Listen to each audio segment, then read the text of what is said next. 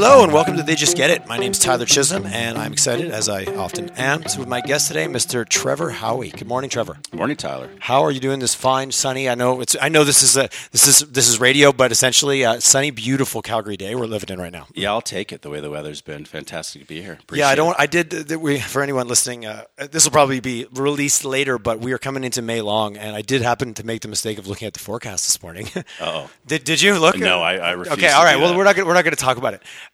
Trevor is the senior vice president of Govan Brown, and Trevor and I met through a friend, and we had a fantastic chat, and I thought he had a really cool story, and I love bringing people on the show that it wasn't a straight line. It was an indirect how they got to where they are. So let's maybe start with tell us a little bit about what Govan Brown is all about, and then we'll get into your story. Yeah, absolutely. Well, again, appreciate being here.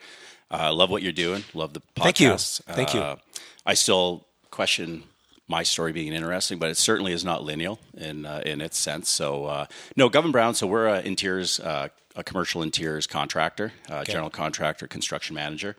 Started in Toronto 25 years ago. It's actually our 25th anniversary. Just had a big bash in Toronto at the Hockey Hall of Fame. Right on, 25 years. That's a real deal. Yeah, no, absolutely.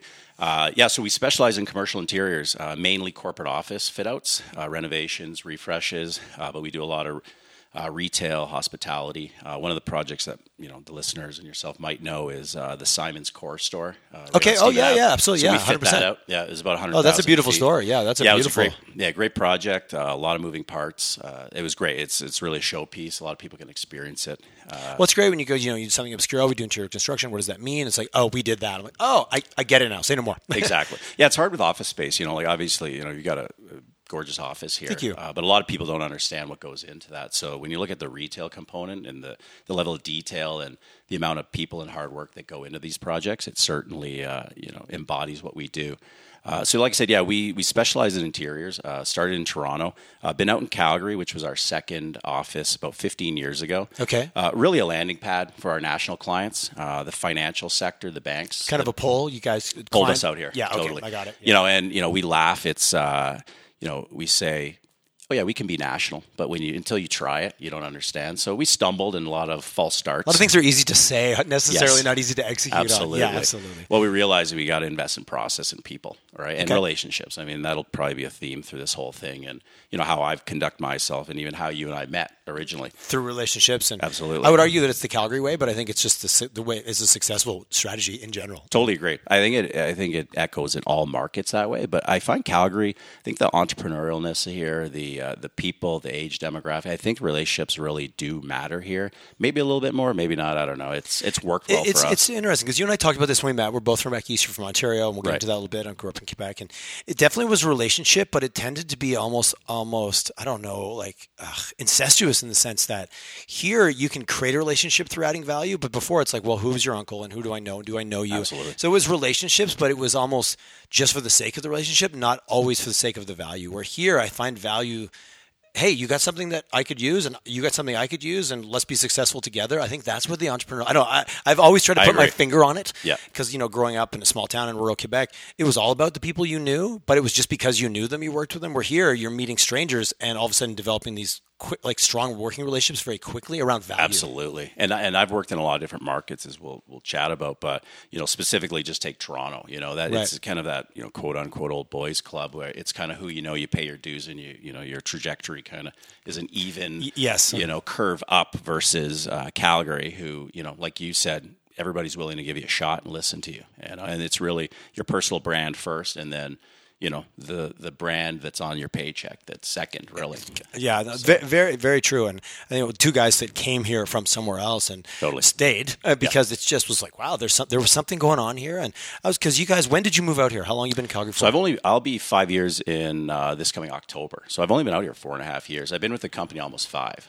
And that's the one thing, because you've grown fairly significantly this office, this landing pad, which was the landing pad, and you've kind of, would you say you've turned it into, or you and your team, for sure, turned it into something different in that last 5-year period? Yeah, absolutely. And I don't want to, I'm not one to pat myself on the back. Yeah, but we are here to tell you, let me do the batting. Let me do the batting over here. Fair enough. I appreciate where you're going. Humility that is always a good strategy. For sure. But no, absolutely. I mean, so for the last probably up until, probably really the last 3 years is where we've gained gained our traction. Because it took me probably good. I always tell our people because the market's been so great in the last 3 years. Well, yeah, it's been fast. I literally came in a month before the fallout, which was a fantastic challenge. But what's funny with that is everybody had time. So, when you're knocking on doors, you're not there chasing work. You're chasing just an opportunity to introduce yourself. Versus the head down ass up doing the work. Totally. And I think it really worked in our advantage. I'd be curious going back if we came out 2 years prior, if I came out 2 years prior when it was a boom and everybody had their relationships, everybody's busy and no one really had time, right? I'm hoping that goes that way soon. Now that we have the relationships to reap the benefits. It's interesting. We've been in some conversations recently. I was with a client the other day, and they've been with the same marketing partner for 15 years. Wow! But because their industry is being disrupted so hard, it's forcing them to go, I wonder if there's a better way. Absolutely. So then all of a sudden you get to have a conversation. Ups and downs. They all have their advantages. It's just all you kind of lean into it. Agreed. Yeah, I agree. And I mean that was kind of the foundation too. So John Brown and Ralph Govin started the company 25 years ago, essentially in their basement. In Toronto, they said, I'm going to go do this, right? Yeah. Like, they're entrepreneurs. And John Taylor joined about 9 years later and really became kind of mentor for me. He was really the one, him and his wife, as we get into kind of my backstory, that brought me into Govin Brown and into the dark side, as I call it, after coming from the architecture side. Yep. Because this wasn't, again, I always joke with people, when you're back in school and you talk to your guidance counselor, this was not the path. I never thought I would be in Calgary running a construction company. Absolutely That's not. Awesome. So, which is great. And would I change it for the world? Absolutely not. A lot of challenges and failures along the way, but I think those really shaped, how I handle things. As they do. Now. Yeah, totally. I'm shaped more by my failures than my Absolutely. My success just creates this, that's amazing. It's the failure where you're like, whoa, I need to relook at the operating system here. Something I learned early and I heard somebody say is, a failure isn't necessarily a loss because you take the lessons learned from it and you kind of come out even on the other side. But until you kind of realize that, don't get me wrong, I've been punched in the gut a lot in my career. And at the point, it's like, no, at the moment when you're on the mat looking up going, it's not ideal, and the 10 counts going, you're like, okay, it's like, what's my buddy jokes? Trauma plus time equals hilarity. If you wait long enough, you're like, okay, that punch in the gut was hilarious. Absolutely. But at the time, it is never hilarious. No, it's and nor do you always see the lesson in it when you're lying on the mat. Absolutely. Yeah. So they pushed me out here. Not really pushed me. They enticed me to come out here, and they basically gave me full reign to do what I want. Understanding how they structured themselves with entrepreneurial mindset on the whole approach to business. So they gave you some bandwidth and some runway. Totally. And I think it helped that I had a relationship with, John Taylor, who was one of the three partners. Okay. And he was really kind of instrumental in our national growth and going back to that, what it meant to be national. And really for the first 10 years, we were a landing pad. We didn't really have strong leadership. We really did the work coming out of Toronto. We were site offices, no relationships, chased a lot of public work, which, is never great for margin and relationships. It's low number wins.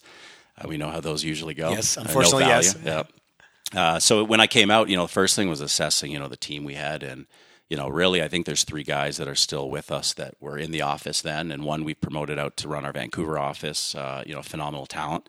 And then one of the others is our director of operations now, and one of our senior PMs. So how big is your team? So we've got about 30 people, 27 to 30. We fluctuate. But you're bringing in and you're working with large groups all the time to kind of make these things happen. Absolutely, yeah. I mean, a big one, and given my background, is we partner a lot with the design community. So we get a lot of our work through the designers, landlords, and the brokerage community. Oh, okay, right. Because really I've got this space silos. Now. We need to start down the path of turning it into something. Right. So it's those relationships and building that confidence, and really we're selling certainty. Giving them the idea, managing their risk. We can actually get this done. Right. Because one of our biggest things is budget and schedule is what we're responsible for. But Which the world of doing projects is famously known for being over and, Everybody has a horror story, right? Yeah. We never came in early and under budget. Exactly. Yeah. So we say all the time, right? So, anyway. Of course. Again, it goes back to our lessons learned. And, and a big thing that we've implemented. You do similar projects. You get smarter, I say, quote unquote. Absolutely. You learn and you go, that's what it would be if everything went perfect. But when's the last time everything went perfect? Yeah, it's a messy world. There's a quote of the day. It's a messy world. Yeah. T-shirt. Exactly. Yeah. Life's tough. Wear a helmet. Yeah. Exactly. Yeah, exactly. Wear the helmet. But a lot of it is learning from our lessons and building the right team and getting that mindset in the office. We were probably just throwing rough numbers around when I came out. Maybe about an $8 million company, 10 on a good year. Yep. But again, I think the numbers are a little skewed because some of the work we were chasing. Nothing really organically grown. We did 0.0 projects with the energy sector, which you look downtown and it's high 80% occupied by the energy sector, right? So, there's missed opportunity. So a big thing was developing those relationships. And, right now we say we do anywhere from like 45 to 55 million a year. Okay. We've had a year of 85 million when we were doing Simons and Mega Energy's headquarters. So when you get those big, like even with us, we do a lot of project-based work, and you get the tent poles. Exactly. Yeah, and it really skews things. But it just, and the challenge is when you come off one of those projects, how do you keep the momentum going? Because all of a sudden it's like the vacuum, like the energy goes out of the shop. Oh, exactly. And that's the big thing. Half of our team is site staff. So they're not in the office. They're not interacting. They do their project. They interact with their project managers. So how do you keep them inspired to say, we've got a lot of stuff in the pipeline here, right? Like, this is an exciting time for Governor Brown. It's an exciting time for, yourself. Don't. And as a leader, that's you got to be on that all the time. Yeah, the communication and imparting that culture, which really started out of Toronto and understanding as we came out, how do you bring those processes? And, we joke, we want the coffee to taste the same in every city, right? Yeah. So when clients were coming out here working with us, like the big financial groups, and they're like, your Calgary group's not quite the same here. The sophistication, the Wild that's the West. word. That's like a punch when you hear that. Yeah, so we really wanted to correct that. And I think we're there. There's always improvement, but constantly, right? Constantly. And the moment you think otherwise, then, you better check yourself. That's when the left hook's coming out of nowhere. Absolutely. Next thing I was watching UFC years ago, and it was Rogan did the interview, and he goes, "When did you know you're in trouble?" The guy's like, "When I woke up."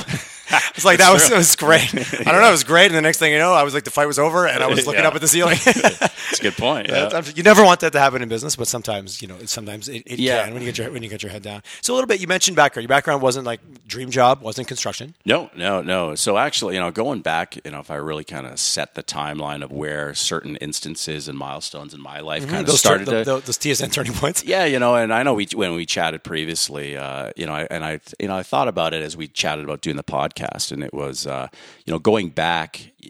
In high school, I was big into music and art, right? And that probably led me into the architecture side. But, we were actively into music. We competed. We were on Star Search. Oh, nice. I remember Star Search. Yeah, you remember that? I absolutely do. That tells do. me your age. Yeah, yes, it does. The younger listeners are probably like Star Search. What's he talking It's like the about? original American Idol. Right? Yeah, completely, yes. Yeah. So, we had an album. Nothing's new. We're just recycling it and making it cool, the voice. Totally. Yeah, I remember Star Search. Yeah, absolutely, I do. 1993, I remember it. Yeah, so that's a few years back. But, and really understand. That's interesting, right? Yeah, so music was a big part of my life, and me and another guy, were really chasing the dream, quote. Yeah. And then, we finished high school, and you kind of have to look and say, does this have potential? And, we were getting turned away from the labels, thought we'd go independent. I said, you know what, I'm going to go on to university and chase this part of the dream, which I always had a passion for architecture, that combination of science and art. Well, it's an interesting blend of the creativity side of what architecture is. Absolutely. But then the reality of you have to build this thing. Right. And I remember people have to interact with it and be, that's an interesting, I've always thought that was a very interesting discipline. Totally. Yeah. And, it was a grind. I would not want to go back and do the schooling for that, but. My niece is going down that path right now. Oh, good luck. 18. No, it's a fantastic. I won't have her come and have a coffee with you because she's like jazzed and ready to go. And she's just starting down there, just graduating high school. And you need that. The big thing I say, and, I used to, when I was in Toronto, I would go and talk to some of the schools and the kids, and I'm still passionate about the profession and what comes out of it, but you have to love it. It's a job that you don't get in it for the money. You don't get in it for, outside there's this big kind of shiny. It is. It's a bit sexy. It's got a sexy. Yeah. Inside of it, it's not so much sexy, but. It was, my background, I was a pilot. Yeah, that's right. Talk about an industry that looks. Yeah, let me just a second. Let me talk to you about sexy. Do you $10 an hour, and you want me to do what? And for how long? And I'm a grown person. What's going on here? Yeah, no, it's not sexy. Maybe when you get to the end, but you got to really love it. So yeah, I would say that back to you. Yeah, and most guys do. Most guys do love it, and you're willing to basically work for free. Absolutely, it's a job of passion. And don't get me wrong, I practiced for 13 years. So I went through the university route. I started at University. So you of Waterloo. did it. You got there. You did. You did the thing. Yep, I chased it. I got licensed. I did everything I was supposed to do. And I think that's the key, is what I thought I was supposed to do. So, I went to University of Waterloo. It was the best school at the time for architecture. I didn't get into the full program. That was my first punch in the gut, right? So I was I'm like, what do I do now? I didn't get into the school, but I really didn't look into it. So then I ended up switching, went to Ryerson for my undergrad, and actually loved it. And I actually met one of my best friends and future business partner that really laid a lot of this foundation. And frankly, I probably wouldn't be here if not, for meeting him. So it's funny, when one door closes, another opens kind of thing. Totally. Not to be, kitschy with it, but no, but and again, I joke sometimes, like my life makes a lot of sense when I look back on it. Yes. At the time you're moving forward and you go, oh, I see how that led to that. And that as we get a little older, you get a little bit of wiser, that. Like, right? Yes, let's hope. Let's hope. Yeah. Age is a non-debatable, but wisdom on the other hand, that is up for grabs. That is true. Yeah. And then what do you take out of those years? But you look back and go, oh, okay, I see now why I ended up here and why I like that or my bent. But at the time, you're just moving through the path. Absolutely. Yeah, absolutely. Trying to hold it together. As best as you can, right? Totally. Yeah. And while you're young, like sometimes making not the best choice. Anyways, yeah. I think those are the things that kind of really pave the way. My best stories, my worst decisions. Absolutely. I would concur with you 100%. Yeah, absolutely. Yeah, so I did my undergrad in Toronto, and then when I graduated, so my best friend who I met there, his name's Dan, and so he actually ended up working for Govern Brown in the 90s, where they were just a Toronto office. They'd probably been around maybe 5-6 years. Okay. He loved it. I went on and moved to the U.S. and did my master's at University of Michigan. And we kind of lost touch a little bit. Chased that through. It was a grind. 2 years, I got my master's, ended up working in Detroit and getting licensed. So I got licensed in Michigan. And then Dan had moved back to Windsor, Ontario at the time. And for those of you who don't know, Southern Ontario or into Michigan there, I mean, it's basically like the Bow River that separates Windsor from Detroit. So we kind of reconnected, and he reached out and said, I've got this idea for a business. Are you in? And I'm like, I'm in. And he's like, I haven't told you. I'm like, I'm in. Yeah. I said, let's do something, right? Yeah. Oddly enough, it was completely unrelated to construction or architecture, as the theme seems to be going here. So it makes for a good story. Totally. And it was a tech place. So it was back in the big .com boom, right? Yep. And apps were coming up. I don't even think Apple had released their, first iPhone yet. I think it was just right at the cusp there. So we started to develop this idea, did it on the side for a number of years, went out and chased venture capital funding. And actually somebody... Oh, you kind of experienced that whole thing. Yeah, it was great. Oh, right we used to... amazing learning. Oh, it was awesome. We joke it's like a crash course MBA, right? Yeah. And tell me about more failures than successes in that thing, and but it was great understanding that and understanding quote unquote how to sell.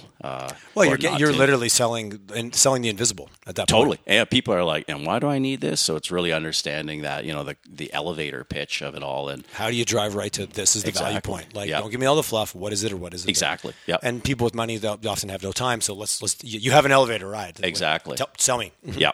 And we had the cushion. We had our day jobs, so this was weekends and evenings, right? And but it got to a point. I love how they call that the side hustle now. Yeah, I know, right? It's like it's the coolest thing. I'm like, okay, I like it, but I'm like, exactly. What's your side hustle? It's become this vernacular. I think. So that that was your side hustle. Totally. Yeah, it's the thing that that seems like remember if you and I were in school and we told in grade 10 that we wanted to be entrepreneurs, they would probably send us to remedial. Totally. Where now it's the trendiest. Like it's so cool to be an entrepreneur, which I think is great being an entrepreneur. Absolutely. But 20 years ago, you said you want to be an entrepreneur. Like, oh my God, your parents would sit you down, give you a talk. Oh yeah. Well, it's funny you say that because I go through all this schooling, get licensed, and so it got to a point with the business that what are you doing? Yeah. Well, I remember my mom saying, like, you're going to leave architecture. What's going on? Because it got to a point where, like, in order to push this, we got to quit our jobs and literally give it in because we had the paychecks. So were we hustling as hard as we should? We thought so, but it's funny when all of a sudden the input of finances dry up, right? So we quit, got a little office in a business accelerator in Windsor, Ontario, and honestly, one of the best decisions ever. Before business accelerators were also cool and trendy. Exactly. Yeah, now it's like crazy, right? Every second corner, I know. Yeah, which I think is awesome. But that was it's always good to put in perspective. You listen now, these things are mainstream now. Then they were not mainstream. Right. Like you were way out on the fringe. Oh yeah, and even not playing by the rules. I say quote unquote. Absolutely. Well, even just the ability to go do something if you do want to kind of do your own thing. Like now, you hear it all the time. The startups and the access to the doors, support. To get access to people with money, and like it's a much more forged path, which I think is great for development and moving things forward. Agreed. But it's really the last 10-year phenomenon, not even 5 to 8. You're probably right, yeah. And it's something that I think is good for Calgary too, given that's a whole nother downturn and everything, whatever you want to call it. Absolutely, what's going to take us out of it? Yeah, for sure. And invest, and that was part of Windsor. Windsor was a very blue collar city. The auto industry, and it was when the auto. You're kind of in the industrial belt of Ontario, right? Totally, there, for sure. Yep. You are. And when the auto industry, these are gritty, like Windsor and Detroit. If you haven't been there, these are gritty. These are gritty cities. Awesome cities too. It's funny. I tell people that you actually liked it. I'm like, I actually have a soft spot for Detroit. there's some cool little places. I've heard some great stories. The music scene. I've heard a lot. The music scene is off the charts. Yeah, there. It's fantastic, which makes sense. And right? we're not going in January, February. We're going in July or August. I would recommend it. We're going to go in the summer. It's nice in the summer. Yeah, that whole area. 2-3 months. Yeah, yes, exactly. absolutely. yeah. So we quit our jobs and started hustling this thing, and it got to a point. It was starting to grow, and the investors were like, look, we'll put a bit more money in, but one of you guys have to move to Toronto because you got to chase the head offices. You can't be doing, like trips every couple of weeks. What was the core tech? Like, what was the play? Give me the elevator pitch. Give me the elevator pitch. So, let me see if I can go back. Basically, now it's going to sound like, well, that doesn't sound very enticing because it's everybody, imagine this. Yeah, 20 years ago, 25 years ago, 30 years ago, maybe. 2005. Okay, right? okay. Oh, okay. So it was back around that time. Yeah. So what it was real-time market intelligence, both from external, so like your client, your customers, essentially to really, make it sound unsexy, surveys, right? Which, now you see them everywhere. But at the time, it was about how do you not push people home to give you feedback? How do you get them while the experience is fresh? So, so we had a lot of, like Pandora was one of our clients. We had a national campaign with Pandora Jewelry. South Street Burger, a lot of restaurants seem to like it and retailers. And they wanted to understand what their clients, what their customers wanted and how they could improve because it was a dog-eat-dog world with that and super competitive. Right. And then internally, it was an auditing system. So say for a bank, they have a new mortgage campaign that comes out. They can go around and use the mobile phone because it had just come out and actually, with QR codes and all this stuff, really get the data. Back in the QR code days. Right, yeah, you remember that? Everybody loved the QR code. Great theory, just did not hold together in North America at all. Yeah, and our developers hated us using that. So it was, and that was part interesting because neither Dan or I were developers. So we would, use local or, offshore to India a lot of the time. Okay. So it was all about really trying to, how do you increase your ROI or your margins because, keeping people local or external or international. So that was kind of the pitch. Right. Okay. And now, you see surveys everywhere and point of sale surveys. Yep. But back then it really didn't happen. So people were pushing them out. So that was kind of the sales pitch. And it was gaining a lot of traction. And so I ended up raising my hand and saying, I'll move to Toronto. So I moved to Toronto and we had a small shareholder come onto the company that ended up being the wife of John Taylor, who's one of our 3 senior partners. The plot thickens. Exactly, and it's those relationships in the web, right? So nothing much happens in life without a relationship somewhere. So I ended up working at their home office for 2 years with her, and she was actually, outside of my parents who really, helped, cultivate how I, my work ethic and that sort of thing. My first real kind of professional mentor would have been her, and she came from the sales world and marketing, and she was from Atlanta and did a lot of big sales, and she really. I always equated sales with like the used car salesman side of things. And she made it seem, if you believe in the product you're selling and you're selling a relationship more than anything, and you're selling your personal brand first.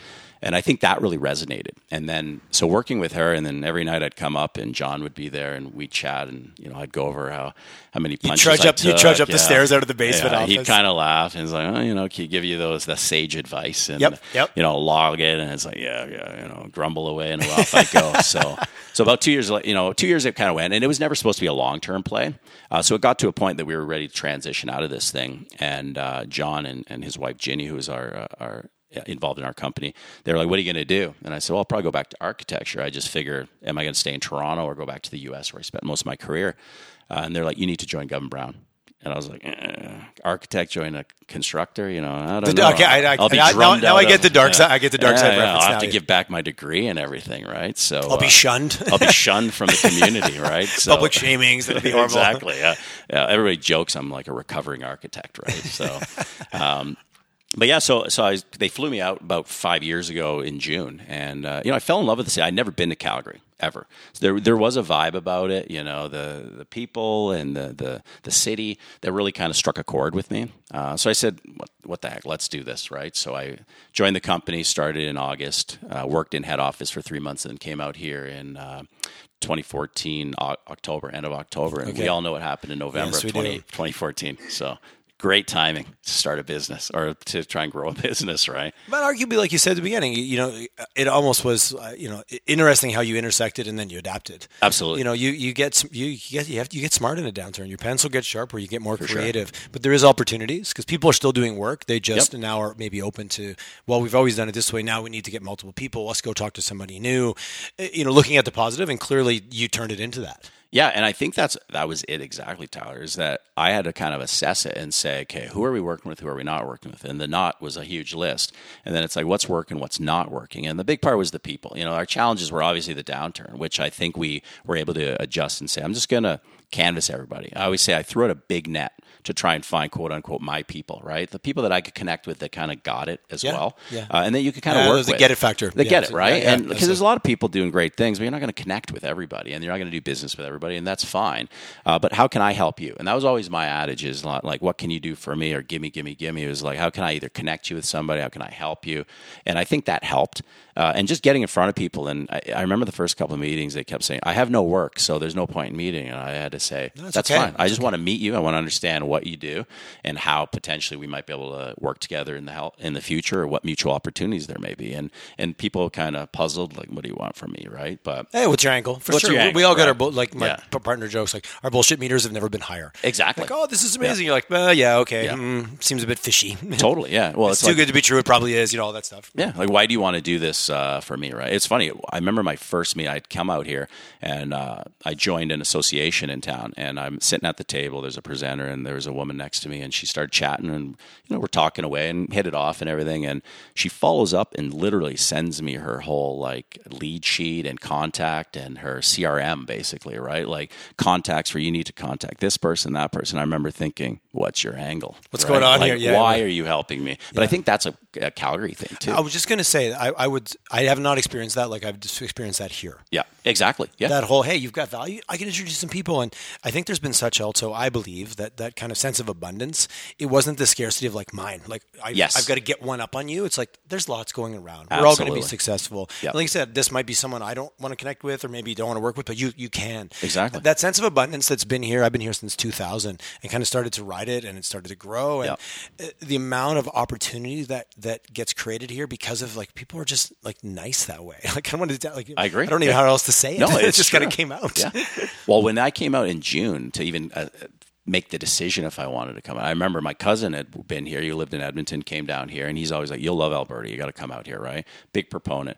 And I was going to meet him at National on 10th, right? Yep. And I'm getting all confused because you got the Avs in the streets, and you got first to this and I was like, where the heck Which am first I? is this? Southeast, Southwest? So I'm on the phone with him saying, where am I going? And this woman taps me on the shoulder behind me and says, you're going to want to go 2 blocks up, that way, and then hang a right for 3 blocks. It'll be on your left. And I was like, okay, thanks. In Toronto, they'd kind of not give you the shoulder and say, get out of the way, get off your phone.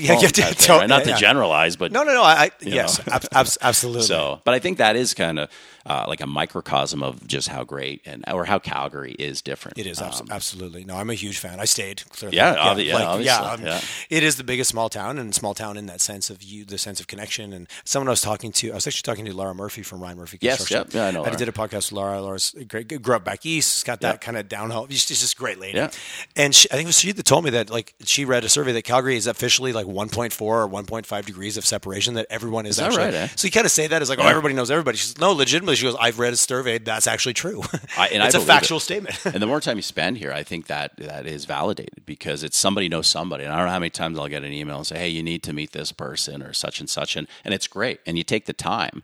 No different than how we met. Like, not to keep going back to exactly. That's exactly how we met. Yeah, and it's the people that are like-minded and willing to kind of do that and help others, right? And it all kind of comes full circle. And if you have that mindset, it will. It's the long play. That's what I would say. It's never a bad strategy to put yourself out there to be helpful and totally. Don't be a shithead. Like, just call a spade a spade. Don't be an asshole. Absolutely right. Which seems so simple, but most of the rules in life we kind of learned in grade 1, grade 2. And if you kind of stick with that, like my toys, your toys, we're probably pretty good. You're right. Yeah, and check the ego at the door. That which is easy to talk about. Sometimes it's hard to do because we are humans sometimes. Yeah, and it's kind of ingrained in you, right? I mean, I think it's how you're, to a point how you're raised, and there's obviously things going on. People, how they deal with stuff. But I find as soon as you check it and just be humble and kind of go out there and be who you are and sell yourself first. I mean, that's where a lot of the success comes from, and that's where the relationships, because you can truly connect with somebody. It's just more enjoyable.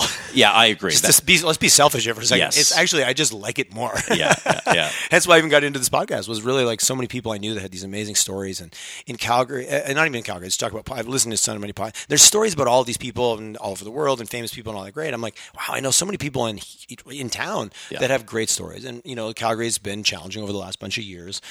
Let's tell some positive stories. Like, there's a lot of people have done some really cool things. Absolutely. And, when I met you and you're like, oh, I don't think I have a good story. You moved here at the start of a downturn from somewhere else, really had never been here before, literally popped in for a visit and said, you know what, shit, I'm going to move there and pick up a company. Yeah, what the hell? And to be able to grow it through the downturn, I think that's the kind of story that I think really is, it's a bit of a Calgary phenomenon. I know it happens everywhere, and there's lots of places where people are successful. I'm just focused on this place right now. Yeah, for sure. Well, I think that's a good point, because I talk to our head office frequently, and the media paints it like it's doom and gloom, and certainly because if it bleeds, it leads, or is that the saying? Yeah. Exactly. And don't get me wrong, certainly, there's been a lot of people that lost their jobs, but I think there's a lot of opportunity, and there's a lot of great things, and a lot of great people doing stuff. Case in point, like, take a look at any number of your podcasts and what people have done in this market. And frankly, we've had our best years in the downturn. That's great to hear. Certainly we hope we keep rising, and a lot of it is going back to the team we have now, and just execute on the work and service the clients. No different, right? Like, if I'm going to put any of my people, or our team to a client or a partner, I want them to be no different than how I conduct it, just in their own version, right? Mm-hmm. And I think that's where we've had a lot of success. Because fundamentally, you guys are a service-based model. Totally, we're selling a service. Absolutely. And which our really is people, great. period. Yeah, absolutely. So really, it's funny, because every pitch that you're asked, what's your differentiator? How are you different? Why would I hire you versus the company? Yeah, I'm like, well, I can, we can go on price, which I hate to talk, but our value is our people. Certainly we do other things, and we invest in technology and try to,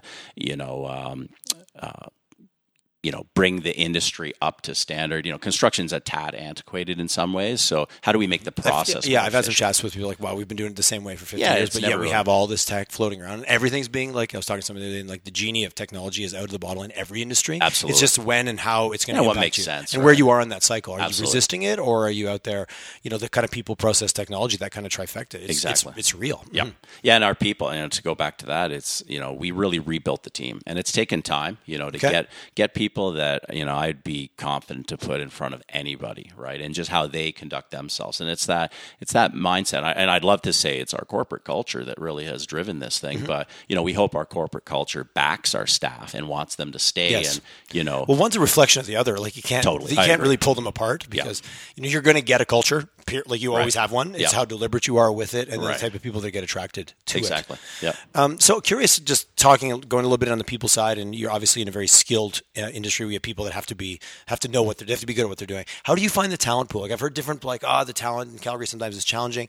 Have you been able to hire in this market? Like, how have you experienced that? Yeah, we were fortunate. So when the downturn hit again, so externally, meeting potential clients and industry partners, and building and forging those relationships. But internally, because we are a national company, I think we had work. So luckily I didn't come out and say, I'm just going to start from scratch. We had work. So luckily, there's a difference of rolling into town and throwing out a shingle and then just waiting for exactly. The we had a good brand, right? People were were aware of it if they, knew Toronto, or at least they were willing to kind of say, oh yeah, okay, Toronto. Yeah, you guys came. You had some bullets in the gun. Right. You had some substance. Mm. Totally. So the talent side, because we were busy, a lot of our good competitors weren't, so they were having to lay off or put them. So we were able to, and maybe it sounds horrible, but at the end of the day, it is business, and you want the best. Well, that's unfortunate for them being down, but again, if you just take it to the individual level, like the problem, you lost your job in oil and gas, you couldn't go across the street because those guys were suffering exactly, too. And that was in the past, if one door closed, three doors would open. Exactly. So to be able to be there in your industry and move things forward and create opportunities for individuals, I think that's a win out of that. If you bring it down to the people, and there were a couple. It wasn't like that's how we staffed up, and then I think as our brand, and again, I think going back to how Calgary is,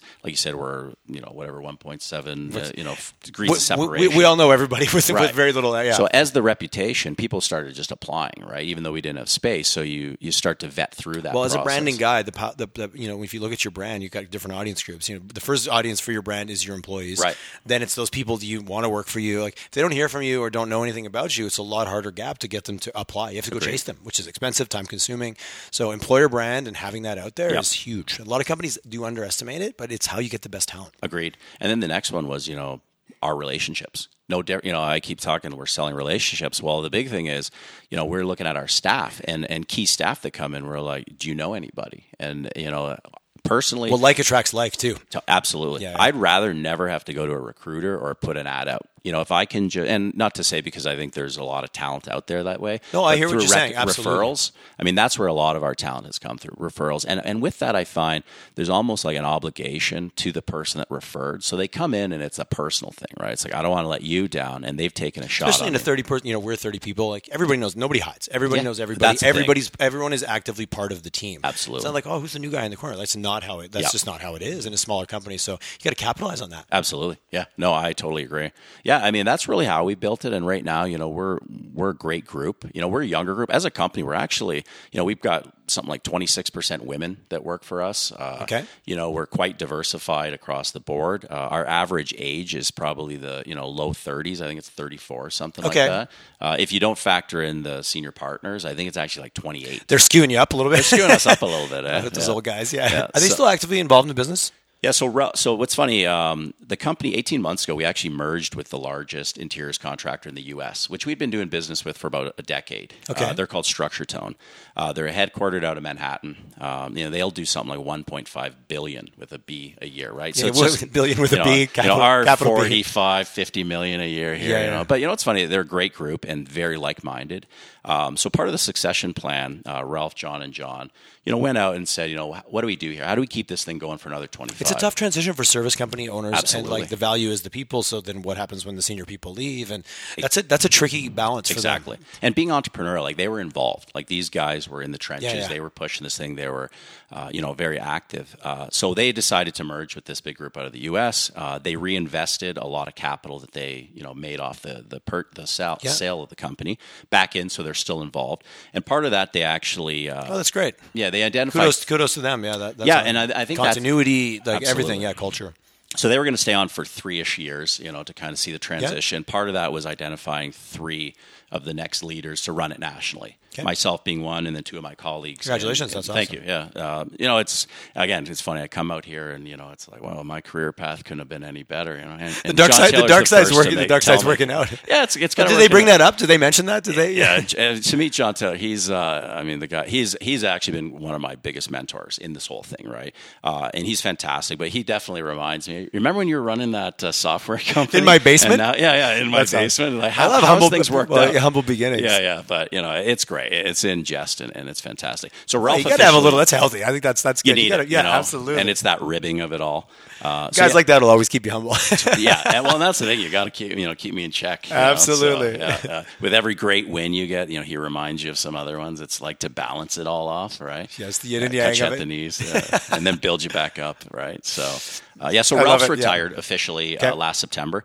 John Brown and John Taylor are still involved.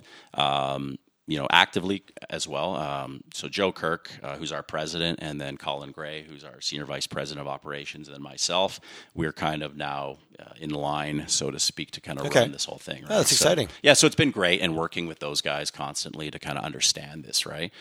And again, we're all, I'd like to say relatively young. Right, youngish. Yeah, youngish, right? Youngish. So relative, when you think of, we're about a $300 million company nationally, Yep. to say, these guys that range between mid-30s to mid-40s are now going to be at the Here's helm. the keys. Don't bang it up. Yeah, pretty much, right? Yeah. So it's been great. That's an exciting though. That's an exciting opportunity, and like let's be in a relatively short period of time, and from 2014 is not that long ago. No, well, that's the crazy thing. Like people talk, and I'm like, what's like 8 years now? And it's like, oh wow, no, I'm not even hitting 5 yet. And it took a good year to really get out there and build, the relationships, and then from there, you really have to execute. And that was the big question mark. Everybody was concerned. It's like, that's great. Toronto did this. Who's your Calgary team, and what has Calgary done? That was the big thing. So it was really understanding how to sell in this market and how to build the right team and do the right work. So we would take on anything, and we would, I'd say, just kick ass. And that's the mentality still. Like, I don't care how small it is or how big it is, right? It all gets treated the same. Yeah, No, I We agree. may be a big company, but we really run it like a startup still, and that's something that, John, and Ralph have prided themselves on in their success. Well, it kind of shows their DNA kind of coming down Totally. through, because that, what happens when you grow, everyone goes, oh, remember the good old days when we could just get shit done. They talk Exactly. like that. Yeah. How do you not lose that while still getting the scale? And I think that's a real trick as a service company. Absolutely, and it's funny you say that, because when the announcement was made that the sale of the company, that was the big thing. Is we are still an entrepreneurial company. We want to empower our staff. There's not 8 layers to get to somebody. We want to do good work and empower everybody. We're not going to micromanage. We'll give you enough rope type adage, right? Yeah. Like, just go at it. And some people make it and some don't. And no, and I think that's when you get a defined culture. That's part of it. People go, "That's not my thing." Great. Exactly. That's not being able to self-select because it's so clear what we are and what we aren't. I think is really powerful, especially in a service company. It can be it is so much about the people. Absolutely. In a 30-person team, you hire a couple people that take it in a direction. It can have impact. Oh, absolutely. Yeah, and we've had our share of both ways, good and this isn't working. Exactly. Yeah, and the funny thing, and you get one shot. You start going sideways. That's fine, but how do you come back from it, and how do you address that? Right? There's getting knocked down, but there's getting yeah, exactly, right. And accepting it. Sometimes things happen. Just accept it. Own it and move on. Yeah. Right? Like, that's a big thing that we talk about internally all the time. Is just communicate. Like, just communicate with the client or the design partner, and if things get screwed up, well, fine, take it and, address it, apologize, whatever, and move on. And it's kind of served us well in that sense. We don't want, because I always get like, oh, you don't want the small stuff, you don't want this. And it's like, yes, you see on the shiny pictures, the big, multi-million-dollar build-outs we do. But the reality is, I bet you 70-80% of our work is, a couple $100,000, right? Per project. They're smaller projects. Yep. And that's something in Toronto. That's something even our, so our Structure Tone, our parent company in New York, they do, and I know 70% of their number, that's under like $500,000, per project. Even though they do the $80 million build-outs for Disney. We talked about tent poles before, but those big projects are great, but from an operational perspective, sometimes they're hard to staff. It creates this feast and famine cycle of too much work, not enough work, and you're going up and down all the time. Absolutely. Being able to lay it out. And you can learn a lot by being efficient, because there's, even in our world, if we had a bigger budget, I'm like, well, and you'd probably still burn through it. Exactly. It's all relative. Absolutely. Yeah. Be good at being, this is what we've got. Exactly. Be honest with, this is what delivery looks like. Exactly. And whether it's $100,000 or multi-million-dollar project, somewhere there's still guardrails to keep that budget together. And you address them all the same. There's not one project that takes priority to the other. I don't care if it's a $20 million build versus $100,000. You treat that client the same and you execute the same, right? It's the small ones that give you the most headaches, actually. So keep your hand on the wheels for those ones, because those are the ones that are more.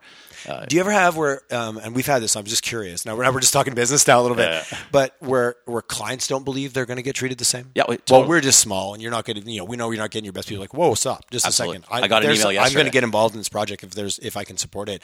I don't care if it's big or small. It's a project that we said we do. Yep. Because it's the value of the relationship, not the project. I think that's really that's good insight. Yeah, you're absolutely right. And case in point, and no exaggeration, yesterday I got an email saying, there was kind of a little hiccup in some communication on our side, and they said, I understand, this is a small project, and I said, whoa, no, that doesn't matter. We don't bump, we don't do this. We staff it internally to accommodate any project. Because the little ones can go sideways just as bad as the they big absolutely ones, can. And at the end of it, there's somebody who was trusting you to do the work absolutely, for them. Yeah. And that's that value of the relationship. I 100% agree with you. But there's that belief, I'm just small, I don't matter. Whoa, no. And that's the thing out there. You're not the A client or the B client. Right. No, you're a client who I gave you my word to. Absolutely. Yeah, be accountable. Do what you damn well said you were going to do. Exactly. Every day, that's what I grew up in a rural community. If I didn't do what I did, my dad would kick me in the ass. That's the way it was. Exactly. That's the way it was. And that's okay, because totally. in that environment, it is your word. You don't have to sign a contract. You just say, you look at the guy, say you're going to do it, and you get it done. Absolutely. And it gets complicated, and there's a million things going on. But at the end of the day, it still boils down to that same thing. Oh, yeah. Especially in a service based. Totally. Because it is a bit, amorphous until you can go boom, and all of a sudden, similar to our world, we deliver something at the end that you can go, oh, there's the thing. But in between there and there's a big gap of I wonder, and you guys are similar.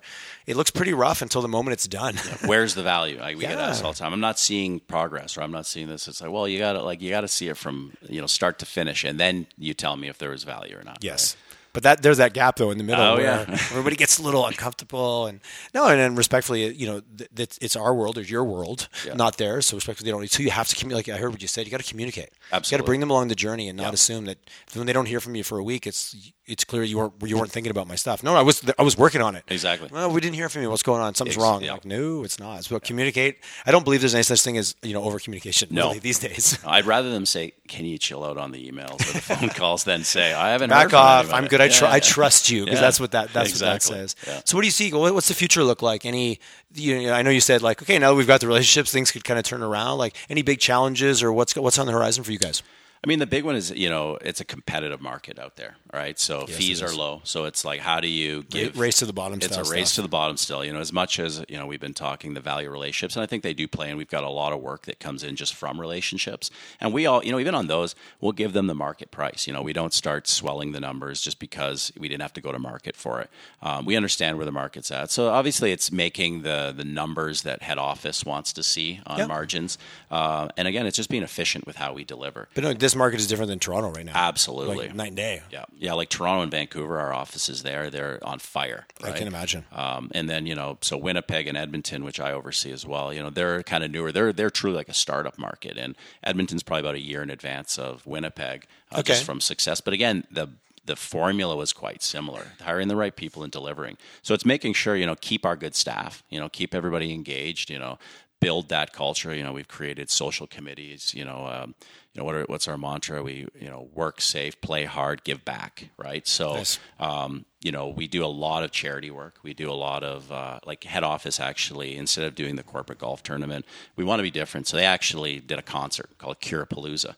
And they had the Arkells play it, a lot of Canadian nice. music. Right on. And we raised about $50,000 for breast cancer. So this year they're doing another one, and we're actually looking at possibly doing one out here in Calgary, just being our second biggest office. So nice. Where you engage your staff, and then externally you bring it all together, and you can actually do that. We do truly believe in giving back. Well, and you create an experience. That's it. Not that going to a golf tournament, but it's been done. Like it's been there, done that. How do you differentiate, right? Yeah, how do you stand out in someone's mind? No different than when you it's interesting how golf is even changing in the minds of as generational and what's happening there as golf courses are changing and it's true. And reading when you look at it from a demographical perspective, who's coming up and what they value, it's different versus that experience is right on track with a younger, which sounds like a bit of your culture. Absolutely, yeah, and I think that's a lot. Like good for you guys for just kind of again literally thinking out of the box.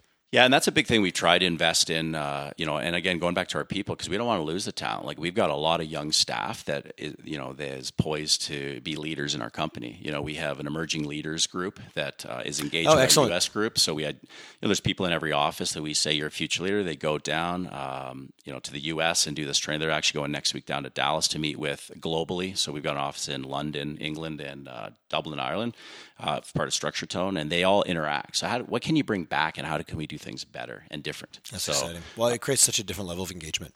Agreed. And I think our staff's resonating to it. We've got a social committee to try and, again, work hard, play hard type thing. You want to truly stand by that. Because there's one thing to say it, and I think companies are great at like, look, it's written on the wall. Absolutely. It's all about actioning it. Yeah. And that's harder because you're busy and people, like, it takes an effort. It takes a champion. It takes initiative. For sure. And, a lot of it, starts at the top too, right? Like if the leadership is looking at it like, well, an hour outside, what does that mean on our ROI? Well, we don't operate like that. Everybody does their thing, get your work done. If you want to work from home a bit or, shift your schedules because you've got commitments, we really try to stand by that, which is really, generally the culture in a lot of cases. A lot of companies these days anyhow. So it's retaining talent and just executing. Keep doing good work because it speaks for itself. I can sit here and say, I came and hustled the streets and really tried to build relationships and sell the brand. And certainly I did that. But, when the project passes over to the project team, if they're not executing, all my promises are for naught. And then, it's egg on my face. The circle of project life has to come all the way around. It's a team, 100%. Like at the end of the day, you have to deliver on what you said. Yeah. Or else it's just a sales story. You don't get to do that twice. No, that's the problem. Yeah, you'll have one great year and then you might as well, take that shingle and go elsewhere. Right? and reshop that story around. Exactly. Yeah. It's like the guy with his old wagon selling elixirs and moving from town to town. Exactly. Once we work this group, we're going to move to the next one and maybe come back in a few years with a different elixir or whatever. Yeah. I'm thinking of those movies we've seen. Yeah, no, totally right. Yeah. And that's not what we want to be. And I think, my adage and how I've kind of, all my from architecture to the software company to where I am today. I mean, that's always been it. And I think it's, as soon as you sell your personal brand, you don't want to tarnish that, because I don't care. You go work for somebody else, but that comes with you, right? Yes, it does. And vice versa, because that's the value to the employee. If we all of a sudden can't provide an environment that, embodies what they're looking for, they'll go across the street, and with all of our training and all of the stuff that they've done, and I don't want to lose that. So that's really what we're trying to concentrate on and continue to pluck away. And it definitely feels different right now, the market, than a year ago. Okay. So hopefully that translates. Are you guys canary in the coal mine? Are you guys late? Like when do you guys go in? Like on the downturn, do you guys does it dry up like instantaneously? No, luckily for us, and it might be different to some of our competitors, because we had some flow over. Like we won a big project right before the downturn. Now, it would have been a massive project, but it scaled back, but it was still a big one. It was still a project. Yeah, and like Simon's, that one straddled the downturn. And then it was really going in and saying, we're new, we'll come in, we'll make a little bit, but otherwise let us show you what we can do. Yep. And we were able to kind of do that. So it didn't dry up. It definitely, again, each year it was a plus. Okay. We gained every year in the downturn, but I think it was only because we didn't do a whole lot previously. With a lot of our companies, when you're in a startup kind of situation, or right. Not a lot of revenue, you're like 300% increase, but that's exactly. it's still upward trajectory. So not to demean it, for but sure. You're right. You started at a place where there was nothing but upside opportunity. Absolutely. But you still did it. You still made it happen. Absolutely. No, don't get me wrong. Otherwise, we could have plateaued. And the jumps were quite significant at first. Okay. So I think that's telling. I think that goes back. Like I said, it was a good 12 months before we really started, from coming out here to, restructure the team a tad. And that's been an ongoing thing. It wasn't like we came and wiped everybody and tried to build up. You kind of start to move pieces out. And even when I came out, my role right now has evolved into this role. I was really coming out kind of to do sales, really. Like right. I was coming out to sell the company and really assess the market and come back and say, this is how you sell in Calgary. This is the potential. This is this. And I think I just, my performance, I guess you could say, was acknowledged at head office, and I kept kind of getting my title, for whatever those mean these days, right. but kind of altered my responsibility. The title was a reflection of you made something happen. Right. You created change. Exactly. Good for you. Yeah, so in a time that arguably would be the worst time, but you capitalized on it and turned it into the best. For sure. Which is that entrepreneurial kind of, and being in a company that allowed that to happen. And I think that's a big one. I think the guys at head office were like, the three partners were just like, go. We're not going to handcuff you. You need to do things different. You need to change your rates, your fees. How do you need to compete? Go run that and business. That was a big thing. If not, I don't know that we would be here. And frankly, I would love to kind of see the parallel world, like those movies, and say it's in the boom and we come out. What could we do? I like to think it would be just as good or better. But I think we took advantage of the way things were, and to really nurture some good relationships, because you weren't chasing a project, you were chasing the relationship. Well, not being here before, and because there is always a little bit like wishing things were the way they were, right? Versus just going, this is the way it is. Yep. So how am I going to deal with this hand that I've been dealt? Right. So I think there's a lot to kind of coming in, going, well, I don't know what that was. I don't need to lament about the good old. I don't need to do the good old days chat. Exactly. I can just go and say, well, let's create the story and build a culture that can, because if you can thrive, then what can you do when things are quote unquote better? Exactly. But you are seeing, like, obviously you guys have been on a trend. Are you seeing more projects, seeing more conversations about projects? Yeah, definitely. Okay. The big thing that we saw was January and mid-February were busy. A lot of stuff kind of floating out there. And then what had happened is it kind of went quiet. And I think a lot of it was waiting on the election. Yes, right? Yes. There was a lot of like wait and see, a little breath. It's that, what's the certainty, or, assessing, what's going to happen. I think we all kind of had an idea, but you wanted to see it. And again, that's going to take We've time. been surprised before. Yes, we have. And I'm new here, and I've heard. So, I'm sure you have. Yeah. So we're seeing, things are starting to go now. Again, a lot of it's coming down to, there's great competitors that we're up against here. And I like that. I thrive off good competitors. I like being sharpens everybody's pencil. Yeah, absolutely. And how do you do it different? And, I engage with them out at industry things, and I think it's fantastic. You made a comment earlier. I think there's enough stuff to go around, even in this market, and you do a good job, and you conduct yourself accordingly, and it all works itself out, right? We're definitely seeing things. There's quite a few coming up. I think by mid-year into Q3, there's going to be a lot more larger mandates. And, Okay, and into good. 2020, I'm seeing, just Well, you're talking- hearing it's things are still we're not out of the woods, quote unquote, totally. or and there still is a lot of opportunity to maybe do things, think about things, action different industries, and I'm having a lot of those conversations with people. Absolutely. Just waiting for let's quote unquote the oil to come back, and then let's not waste a good downturn. Absolutely. And let's do things differently, overall as companies. But I think as a province, as a city, there's lots of opportunity for change and growth. And Totally. it's as you and I both from somewhere else, this is a fantastic. The quality of life here is it's bar great. none one of the best. I spend a lot of time in Toronto. We have an office there, and people are like, "Oh, you can move to Toronto." I'm like, don't get me wrong, I love Toronto, Right. but I like coming back to Calgary on Friday night. Yeah. My something about 6-minute commute to the office. Yeah, that is true. Anyway, that's a whole nother thing. But anyways, quality of life is a fantastic city, and I do believe we have great things ahead of us. But I think but so. they're going to happen because we make them happen. Yeah. Well, in case in point, like going back, look at your podcast, look at what people are doing here, and that's Some probably great stories, scratching yeah. the surface, right? Like, there's a lot of these stories out there, There and is. and not to be like ideally optimistic. I understand we're still have a long way to go, and our pencils are as sharp as ever. There's but- there's realistic optimism. Exactly. Running around with being downtrodden doesn't get done. No, I think positivity, whatever the saying is there, right? Like, I think you throw that out there into the ether and it comes back. And, I've never been one to kind of sit there and, get all stewed about Wah, stuff. wah. Yeah, right? Yeah, Like, totally. Woe is me. Yeah, I did that before. That I've is learned not- now it's not worth it. So- Wisdom. That's coming That's around. right. Absolutely. Yeah, when I didn't get into the university I wanted to, I lamented how horrible I was, and I'll never amount to anything. So look at me now. Right? Yeah. I'll show you. I'll show you. No, but those are the defining moments that force us to go. sure. Okay, yeah, but and also as you get older, the scope of things, like the monument. Now, there's so much going on. You're like, oh yeah, okay, that wasn't Exactly. great, but that was just the thing. Let's move on to the next. Exactly. To the next thing. Nothing is maybe as monumental Yeah. as it is when you're younger. Oh yeah. But anyway, that's a Everything's- big conversation Yeah. for sure. Trevor, thanks so much for coming in. That Appreciate it, was Todd. that was a great chat. It was a great and wonder if the story was interesting. I will say with good authority that it was very interesting, and I really appreciate the share on the candid. That was a great call. Yeah, my pleasure. Thanks for having me. Awesome for sure. Thank you. Thanks.